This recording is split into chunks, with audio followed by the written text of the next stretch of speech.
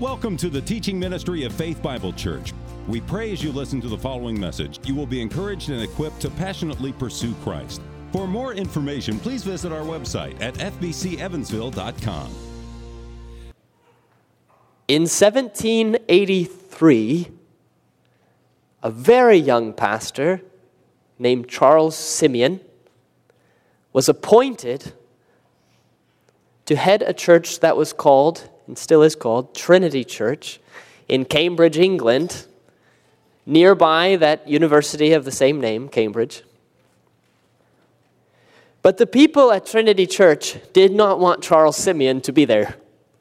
It's most unfortunate for a young pastor. They had an associate pastor, John Hammond. They wanted him to become the lead pastor. But lo and behold, instead, Charles Simeon was appointed. And what is even worse, Charles Simeon was what they used to call an enthusiast, meaning he preached the Bible and believed its teachings about heaven and hell, about God, Christ, salvation, and the Holy Spirit as if they were true, as if he felt them. And he preached them that way, but in that highly educated college town there in Cambridge, that was not a popular thing to do. Moderation and calmness was highly valued. So not only was he not wanted because he wasn't John Hammond, but worse than that, he was an enthusiast. And so people made it very clear that he wasn't welcome there. So this young pastor, he's preaching, but the bulk of the people locked their pews. I guess there were locks on their pews back then. Glad we got rid of those. But they locked their pews and stayed home, so that anyone who wanted to hear Charles Simeon preach in Trinity Church had to stand in the aisles. That was the only place they could be. So Simeon, to rectify the situation, purchased and brought in seating to put in the aisles. But he showed up one Sunday morning, and someone had kindly taken the seating and thrown it in the churchyard. They had an evening service, a lecture, but he showed up for that, and the church wardens had locked the door of the church and left with the key. So he got a smith to break him into his own church to preach the evening lecture, which he afterward discontinued. Rowdy students from Cambridge would come with the intention of disrupting the services. Charles Simeon had to appoint men specifically to remove the distractions that were there each week so that he could preach. There was one day that several of the students gathered around the front door of the church, intending to jump upon Charles Simeon and do him harm when he left. And by God's providence, he went out the back door that day. What's worse, those students who really were believers and appreciated this fervent preaching, biblical preaching from Simeon, they were labeled Simeonites and treated poorly by others at Cambridge. Simeon, who was a fellow there at Cambridge, was basically ignored by all the other faculty. He said it was an immense surprise one day when one other member of the faculty walked with him and spoke with him 15 minutes. That was a surprise. He was quite isolated. He was not liked. He was not welcome. And this continued, no joke, for 30 years. He said after 30 years it got better. But that continued for 30 years. Simeon really had options to escape persecution of that duration and intensity for 30 years. He really could have given in to the moderates who wanted him to chill his gospel over ice, to calm it down, to cool it down, to preach in a way that was more philosophical, more reflective of Cambridge. But he wouldn't do it. He could have done it. He could have at least got the pews unlocked, But he didn't. He continued preaching Christ fervently as he ought to be preached under that level of persecution for that many decades and that much mistreatment. He was what he called himself, a Bible preacher, not a system preacher. And he wasn't going to go with the times. He was going to preach what the Bible said, the way the Bible said it, according to the way we ought to feel about what the Bible said. And that's what he did. And therefore, even though he was rejected by a number, later years he was more accepted after 30 years, but rejected by so many, he did inherit that promise that Jesus gave to his messengers who proclaim his message faithfully in the face of persecution, namely, blessed are you when others revile you and persecute you and utter all kinds of evil against you falsely on my account, rejoice and be glad. For your reward is great in heaven, for so they persecuted the prophets who were before you. Those who speak God's message clearly and accurately, they will not be liked. They will be persecuted. It's a testimony of Scripture. Proclaiming God's word, therefore, especially when it's scary to do that, that is pleasing in God's sight.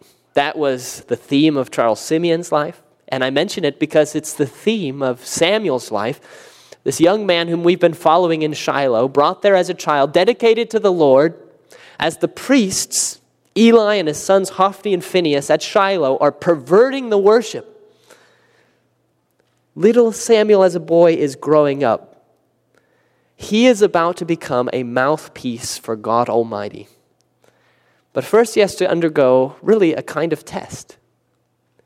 He has to receive God's very first communication to him, a frightening message that he does not want to share, and then he has to share it as a faithful messenger. Just like Charles Simeon did, just like we're called to do. So let's look at this test of his courage, this beginning of his prophethood, if you will, for Samuel. This is in 1 Samuel chapter 3, and we're beginning in verse 11. Samuel has just told God there in the tabernacle in the early morning hours, "Speak, for your servant hears." Verse 11 begins. Then the Lord said to Samuel, "Behold, I am about to do a thing in Israel at which the two ears of everyone who hears it will tingle. On that day, I will fulfill against Eli all that I have spoken concerning his house from beginning to end. And I declare to him that I am about to punish his house forever for the iniquity that he knew, because his sons were blaspheming God and he did not restrain them. Therefore I swear to the house of Eli that the iniquity of Eli's house shall not be atoned for by sacrifice or offering forever." Samuel lay until morning. Then he opened the doors of the house of the Lord, and Samuel was afraid to tell the vision to Eli. But Eli called Samuel and said, "Samuel, my son." And he said, "Here I am." And Eli said, "What was it that he told you? Don't hide it from me. May God do so to you, and more also, if you hide anything from me of all that he told you." So Samuel told him everything and hid nothing from him. And he, Eli, said, "It is the Lord. Let him do what seems good to him." And Samuel grew, and the Lord was with him, and let none of his words fall to the ground. And all Israel from Dan to Beersheba knew that Samuel was established as a prophet of the Lord. And the Lord appeared again at Shiloh, for the Lord revealed himself to Samuel at Shiloh by the word of the Lord. Chapter 4 begins, "And the word of Samuel came to all Israel." We've now followed the progress of this boy, Samuel, from his very conception to his birth, his very young years being brought to Shiloh, dedicated there as a child, just weaned. And we've been seeing him grow and serve as a child, even as the house of Eli has grown fatter by benefiting sinfully off the sacrifices. We've seen that. Eli and his sons Hophni and Phinehas. Now we know that this boy, just a boy, Samuel, serving in the tabernacle, we know he's going to play a large role in God's purposes. After all, we're reading a book called 1 Samuel, followed by 2 Samuel. But he didn't know about this book. He didn't know this for himself, that he would serve any significant role in God's economy or purpose. But he would. He would become the first national prophet or mouthpiece for God to Israel since Moses. But in order to become such, he needed to pass this test. Because the single most important mark of a true mouthpiece of Yahweh is that they are willing to convey God's message completely and accurately, even if, and especially if, they are afraid to do it. That is the kind of test that Samuel finds himself facing right now. Eli is his father figure. More than that, Eli is the single most important political leader in the nation. He's a judge. Everyone looks to Eli. He's also a religious leader, the most important religious leader in the nation. He's at the pinnacle of the nation, and he is a kind of father figure to Eli. And the very first message that Samuel must proclaim as a prophet from God is that Eli and his house will be obliterated. And he is afraid to do it. But when the moment of truth comes, he does it. That's the point. And we want the same to be true of us. We're not all called to be prophets, of course, not like Samuel here. Some of you may be called to proclaim the gospel in public. All of us are called to proclaim this gospel house to house, one-on-one with those who are around us. The question is, when the moment of truth comes for you, when you have an opportunity to speak to someone else the truth of God's word and you are afraid to do it, will you still do it? To help you with this, God has provided this text. So let's look at this. We're going to break this text down into its two natural parts. The first is the frightening message.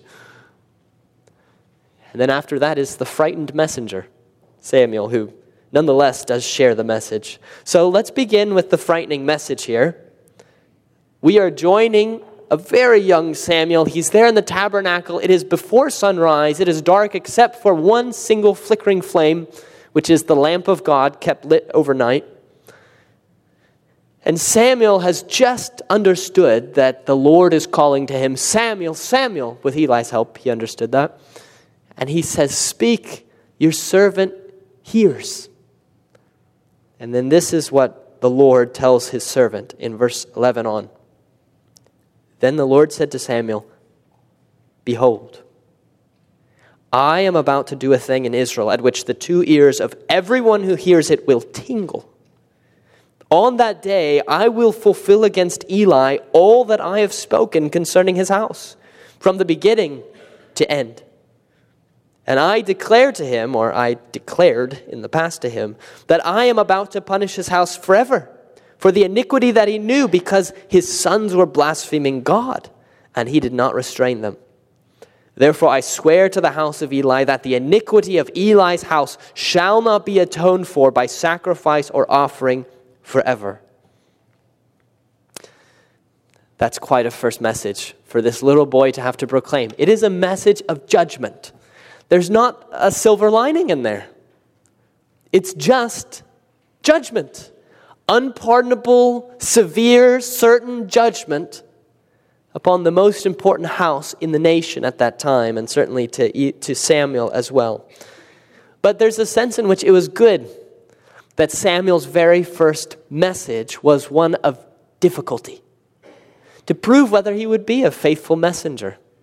We're going to see later in 1 Samuel that Samuel, when he's grown, will have the very important task of, again, declaring judgment upon a house in a way painful to him.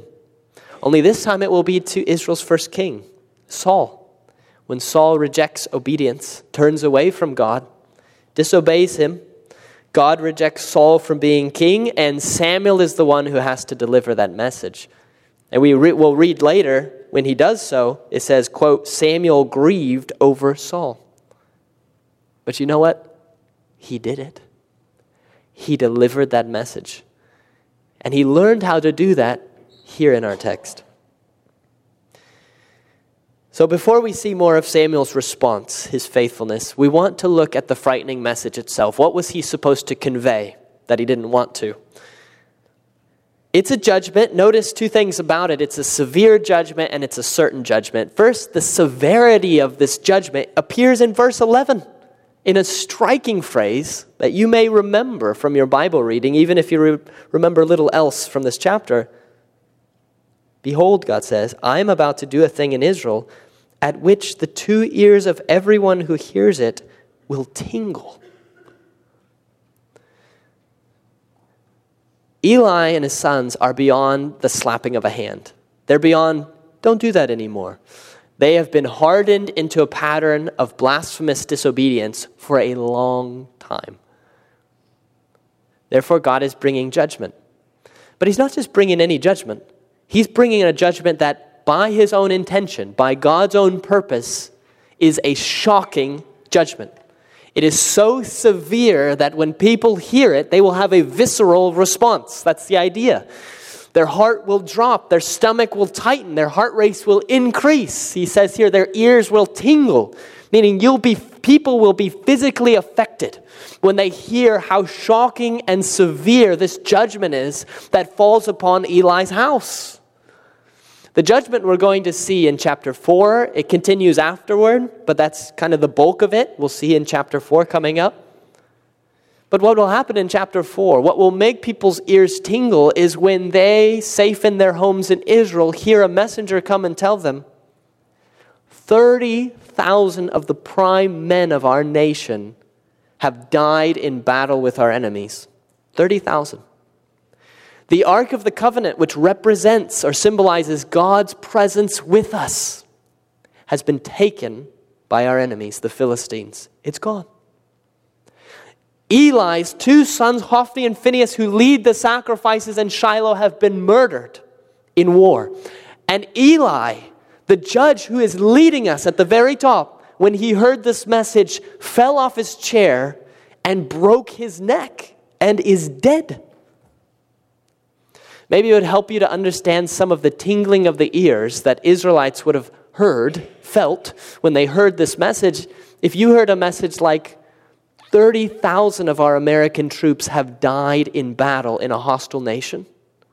Congress has been bombed, and all of our congressmen nationally have died, and the president has been assassinated.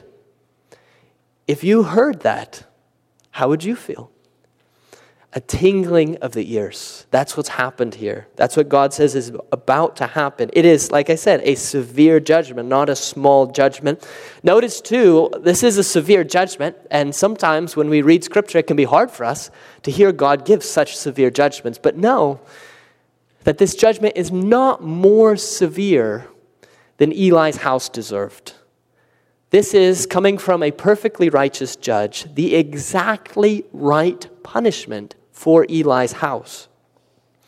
Verse 13 gives God's reason why he's giving such a severe judgment. Because Eli's sons were blaspheming or making little of God, and he didn't restrain them. You might say, well, he gave them a sort of mild, don't do that anymore in chapter 2. Obviously, it wasn't enough to restrain them. He didn't remove them from what they were doing. They continued. Their sin that we saw in chapter 2, Hophni and Phinehas, and Eli's allowance of it, their sin was shocking, and therefore it deserves a shocking judgment. That's right, that's appropriate, a severe judgment.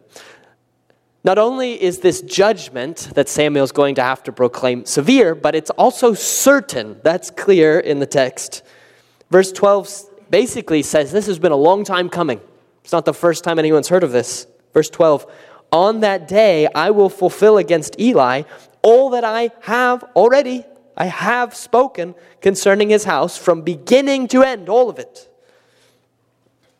If you go all the way back to early chapter 2, when Eli's trying to kind of correct his sons mildly, even he has a foreboding that judgment will fall upon his house. He told his sons, if someone sins against the Lord, who can intercede for him? His fears were solidified when right after that in chapter 2, an unnamed man of God appears and tells him, behold, the days are coming when I will cut off your strength and the strength of your father's house so that there will not be an old man in your house. And now Samuel must convey this message again, because this message will be confirmed by 2 witnesses, the man of God and Samuel. It's a certain thing. It won't be avoided. It won't be escaped. Eli, even in his response, you almost feel like he's just letting things be, kind of hands off. David will struggle with this in raising his own children, a bit too hands off, we would say. But he's letting things be, but there's a certainty to this judgment. That's what God makes clear. It will come to pass. Verse 13 begins, and I declared to him, in the ESV. Probably other translations have it better, like the NASB, that puts it in the past tense. For I have told him, or I declared in the past to him. I think again, God is referring to the fact that chapter 2, I already told you this will happen. And then there's certainty in that word he uses, forever. I'm about to punish his house forever. Meaning there will be a finality to this punishment. It's not going to be a smack on the hand, and then Eli and his sons get back up, we're sorry, and keep being the priests. No, it's going to be severe, certain. There will be a finality about the judgment that falls on them. And then comes the hardest thing that Samuel will have to say, and that's in verse 14. Therefore I swear to the house of Eli that the iniquity of Eli's house shall not be atoned for by sacrifice or offering forever. We know that many of God's declarations of judgment come with an implied condition, meaning when God says, I will punish you, it's his way of saying, so repent that I might not punish you. We see this, for example, in Jonah's mission to wicked Nineveh. When Nineveh repents, when Jonah says, you will be overturned in 40 days. And when Nineveh repents of their wickedness, we read, when God saw what they did, how they turned from their evil way, God relented of the disaster that he had said he would do to them, and he didn't do it. It had an implied condition. You will be overturned in 40 days, so why not repent? In fact, when you look throughout Scripture, every time a person or a nation repents, God does not bring a disastrous judgment upon them like he said he would. He doesn't if they repent. I think that's always there. In every case in Scripture, there can be consequences, but not the disastrous judgment. So how could it be in this case that God says the sin of your house cannot be atoned for? It's a sort of unpardonable sin, and we've spoken of this already, that they had crossed a line. But in crossing the line, what happened was that God was not going to work repentance in them. Scripture teaches that all of us by nature, from the time of our birth, we are bent toward rebellion and sin. Sorry if you didn't know that. That's true. We are bent in that direction, naturally. And we will keep being bent that way unless God, by his Holy Spirit, unbends us. That's conversion or regeneration. That has to be a work that God does in us to unbend us so that we repent.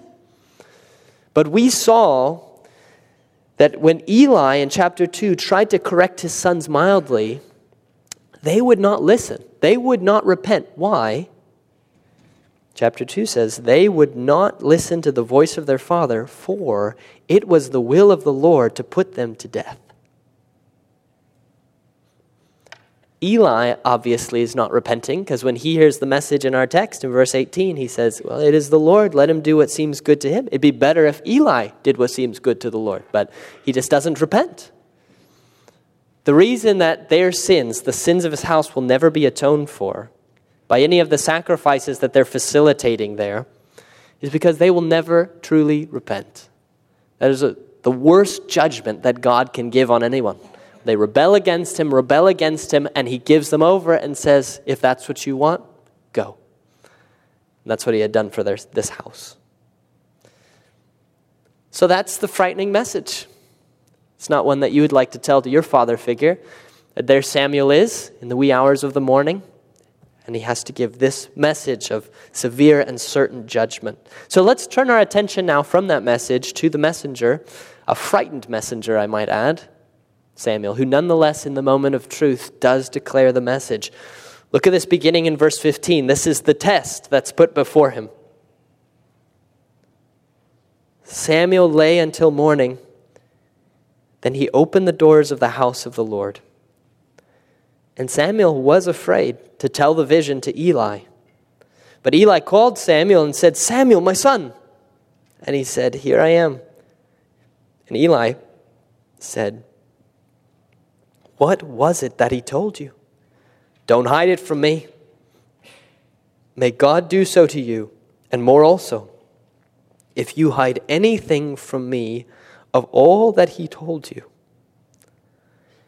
It's hard for me to imagine that Samuel slept that morning. If you had just spoken with God, for one thing, it'd be difficult to sleep after that early in the morning. Of course, if the message is terrifying and you are coming to a moment of truth, anticipating how you'll have to break that to Eli and to the nation, that's also terrifying. So I don't imagine that Samuel slept. Maybe he did, probably not. We know in our text that once it was morning, he was afraid. So probably he was afraid ever since he got the message. It was actually Eli, interestingly, who makes this test easier for Samuel by playing a kind of good cop, bad cop with him. Starts with, "Samuel, my son, tell me what you heard." And then threatens him with a curse. "May God do so to you and more also." That's a typical way of putting a curse. If you don't do this, may God do, and he doesn't say what, just something terrible. If you don't tell me, he says, if you hide anything from me of all that he told you. I don't know why Eli was so eager to hear the message. Surely he knew. He had the foreboding. He already heard the other message. Surely he knew this was not a good message, and yet he was eager to hear it. And in appealing to young Samuel to tell him the message, he communicates to us and teaches Samuel maybe the most important lesson for a young prophet to learn. Do not hide anything from me or conceal even a single word of the message. That was God's will for Samuel, spoken through Eli there. Every single word of the message you speak. Oh, but it's scary. Doesn't matter. You're a messenger. You don't invent the message. You communicate the message. And Samuel needed to learn that. And Eli, oddly enough, he's such a mixed character. He helps him to learn that by appealing to him. And so finally the moment of truth is there. And really, it seems inevitable, but at that moment, Samuel didn't have to tell him everything. There's no other witnesses. It's Samuel. He heard the message. He doesn't have to tell everything to Eli. He can soften the message. He can lessen it. He can use general vague terms. God said it's not going to be so good for you. That's a general way to say that. He can try to lessen the message so it's the moment of truth. And of course, if this were Eli's sons, they would. They were very self-serving. They didn't mind to rationalize and justify their behavior, but not Samuel. And so when the moment of truth comes in verse 18, so Samuel told him everything and hid nothing from him. The best parallel to this in the Old Testament is in that prophet known as Micaiah, whom we find in 1 Kings 22. You may remember him. He was a saucy prophet, if I may say, who spoke his mind clearly, spoke the Lord's mind clearly. He didn't mind doing it. In 1 Kings 22, Ahab is a wicked king of the northern part of God's people, and he joins up with Jehoshaphat, who's the king of the southern part, and they're going to attack a city that belongs to Syria and try to take it. So they've joined together, and there are 400 prophets, false prophets, but there's 400 of them. And so these kings ask the prophets, should we go attack that city? And 400 prophets together say, go up, for the Lord will give it into the hand of the king. But Jehoshaphat, who's not as bad as Ahab, says, well, isn't there like a prophet of the Lord we could ask as well, just to get a second opinion? And very famously, that's when Ahab says, well, there is one, Micaiah, but I do not like him because he always prophesies evil and not good concerning me. He always tells the truth. Don't you hate prophets like that? Ahab did. And then we read, so they go to send to him, and we read, and the messenger who went to summon Micaiah said to him, behold, the words of the prophets with one accord are favorable to the king. Let your word be like the word of one of them, and speak favorably. And Micaiah said, as the Lord lives, what the Lord says to me, that I will speak. See, that's the lesson of a true prophet. Just conveying them whatever. Even Balaam, when he was called by Balak to curse Israel, even he, though he was greedy and he wanted the king's reward, he said the same thing. Whatever God says, I've got to speak that. So Micaiah did. He goes and he tells them, yeah, you're all going to die. And lo and behold, they didn't like that message. And one of the false 400 prophets slaps him on the cheek. And Ahab says, throw him in prison, feed him with bread and water until I come back safely. And he says, if you come back safely, God didn't speak by me. Micaiah knew the lesson of a prophet. A prophet speaks the message on the days he wants to, on the days he doesn't want to, when he is afraid, when he thinks that it's going to result in being in prison, eating bread and water till you die. Whatever the case may be, a faithful prophet speaks God's word. That's what Samuel was learning here. This is what all the prophets did. That's why if you read the Old Testament, the prophets, literally the mouthpieces for God, you would expect them to live luxurious lives. Many of the false televangelists who claim to be mouthpieces for God today do live luxurious lives, but that is in contrast to and not in keeping with the picture of the mouthpieces of God who truly were in Scripture. They died. That's what happened to them. They were not liked. They got titles like the weeping prophet. You don't want to be the weeping prophet. That's what Jeremiah was, because he watches his nation destroyed, and he had to just keep telling everyone, it will be destroyed. They said, stop saying that. We don't want to hear that. But it will, and it was. And then he has to prophesy, see, it was destroyed.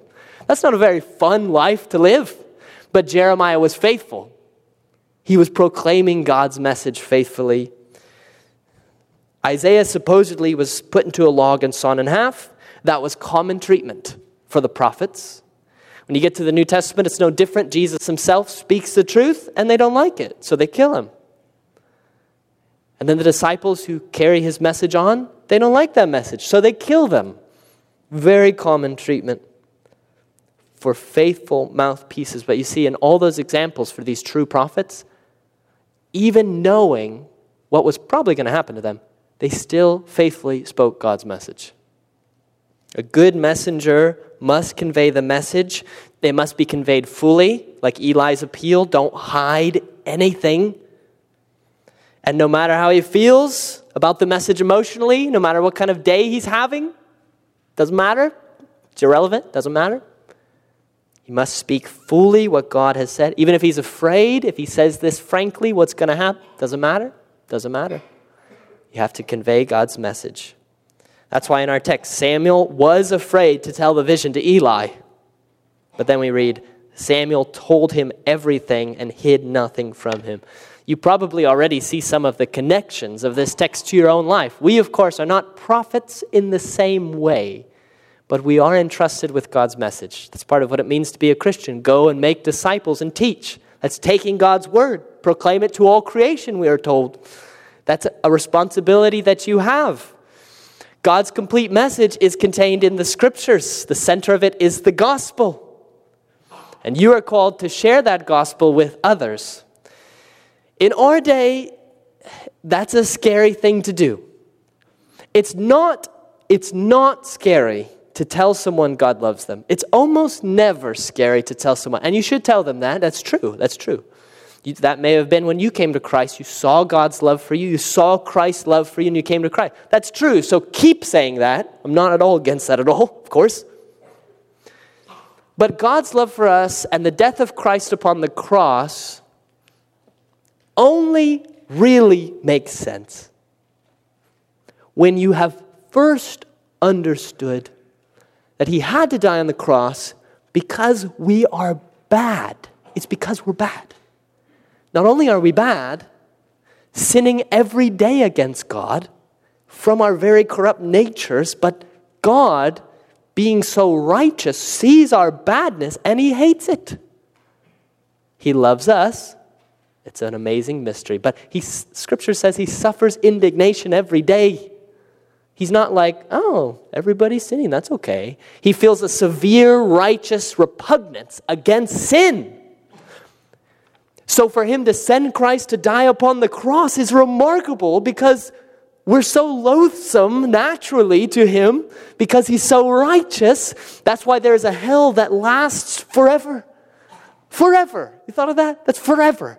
Because that is, again, the right response of God to sin. So that's how bad we are, that it takes eternity for a punishment equal to our badness against God, all of us. That's bad. So that's why the gospel's amazing, because Christ came and gave his life not when we were righteous, but when we were that bad, so that he could take God's wrath on the cross, so that we could be forgiven. If you tell this part of the message, that God loves you and he gave your son and has a good plan for you, there's truth to it.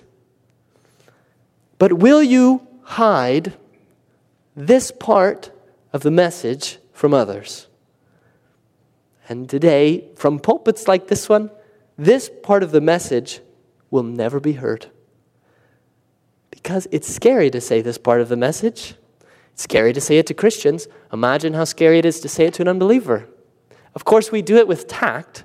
We don't put it on a sign and go protest and say mean things to people. That's more our problem, not their problem. But that is a significant, a necessary part of the message. When you tell someone, are you saved? Saved from what? God's wrath. Saved from God's wrath. You won't always hear it, but we have to be willing to share with others, lovingly, tactfully, graciously, genuine love, to share that people are bad, however you say that. It's sin against, it's not just you feel guilty, there's a psychological thing, and your parents and all this stuff. You're bad. You're bad. That's why you need a Savior. You need a Savior because you're sinful before God, more sinful than you can even fathom. And that's why the cross is more amazing than you could imagine. But you have to understand, so we're happy to share this part, but this part will you convey, because you are responsible for conveying the problem and the solution. You can't just show up with the solution. People have to understand there's a problem. The Holy Spirit is here to help us, convicting people of their sins.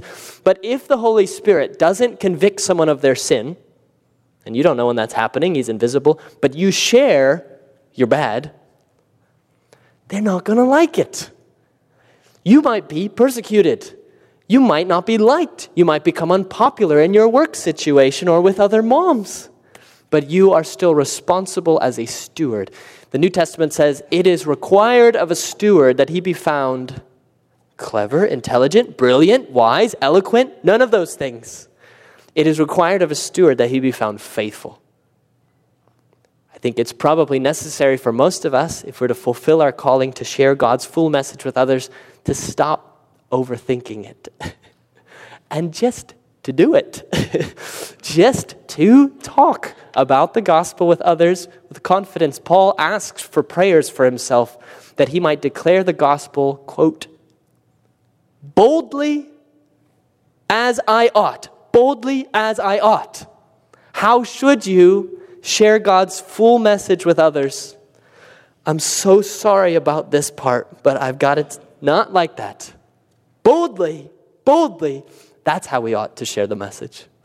And when Samuel got to his moment of truth, that's what he did. And if you notice here, then the outcome, beginning in verse 19, at the end of our passage, he passes the test, and we hear, and Samuel grew, and the Lord was with him, and let none of his words fall to the ground. And all Israel, from Dan to Beersheba, Dan's a city, it's also a tribe, but we're talking about the city way up in the north, Beersheba way down in the south. All of them knew that Samuel was established as a prophet of the Lord.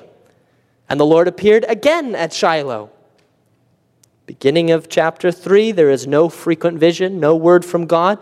Now he's appearing regularly to Samuel. By the word of the Lord. For the Lord revealed himself to Samuel at Shiloh by the word of the Lord. And the word of Samuel came to all Israel. Pilgrims are coming to Shiloh. And now they're seeing, wow, the things that Samuel says, they come true. That's the test of a prophet, Deuteronomy 18. The things he's saying, they actually come true. People are learning, wow, we have a prophet. There was no word, now there's a word. He's speaking and he's faithful. And he's speaking God's word and people are finding out about it. Samuel's now going to disappear for 3 chapters. You're not going to see him. He's gone for 3 chapters. until he comes back later. So it's important for us now to learn this lesson that he learned.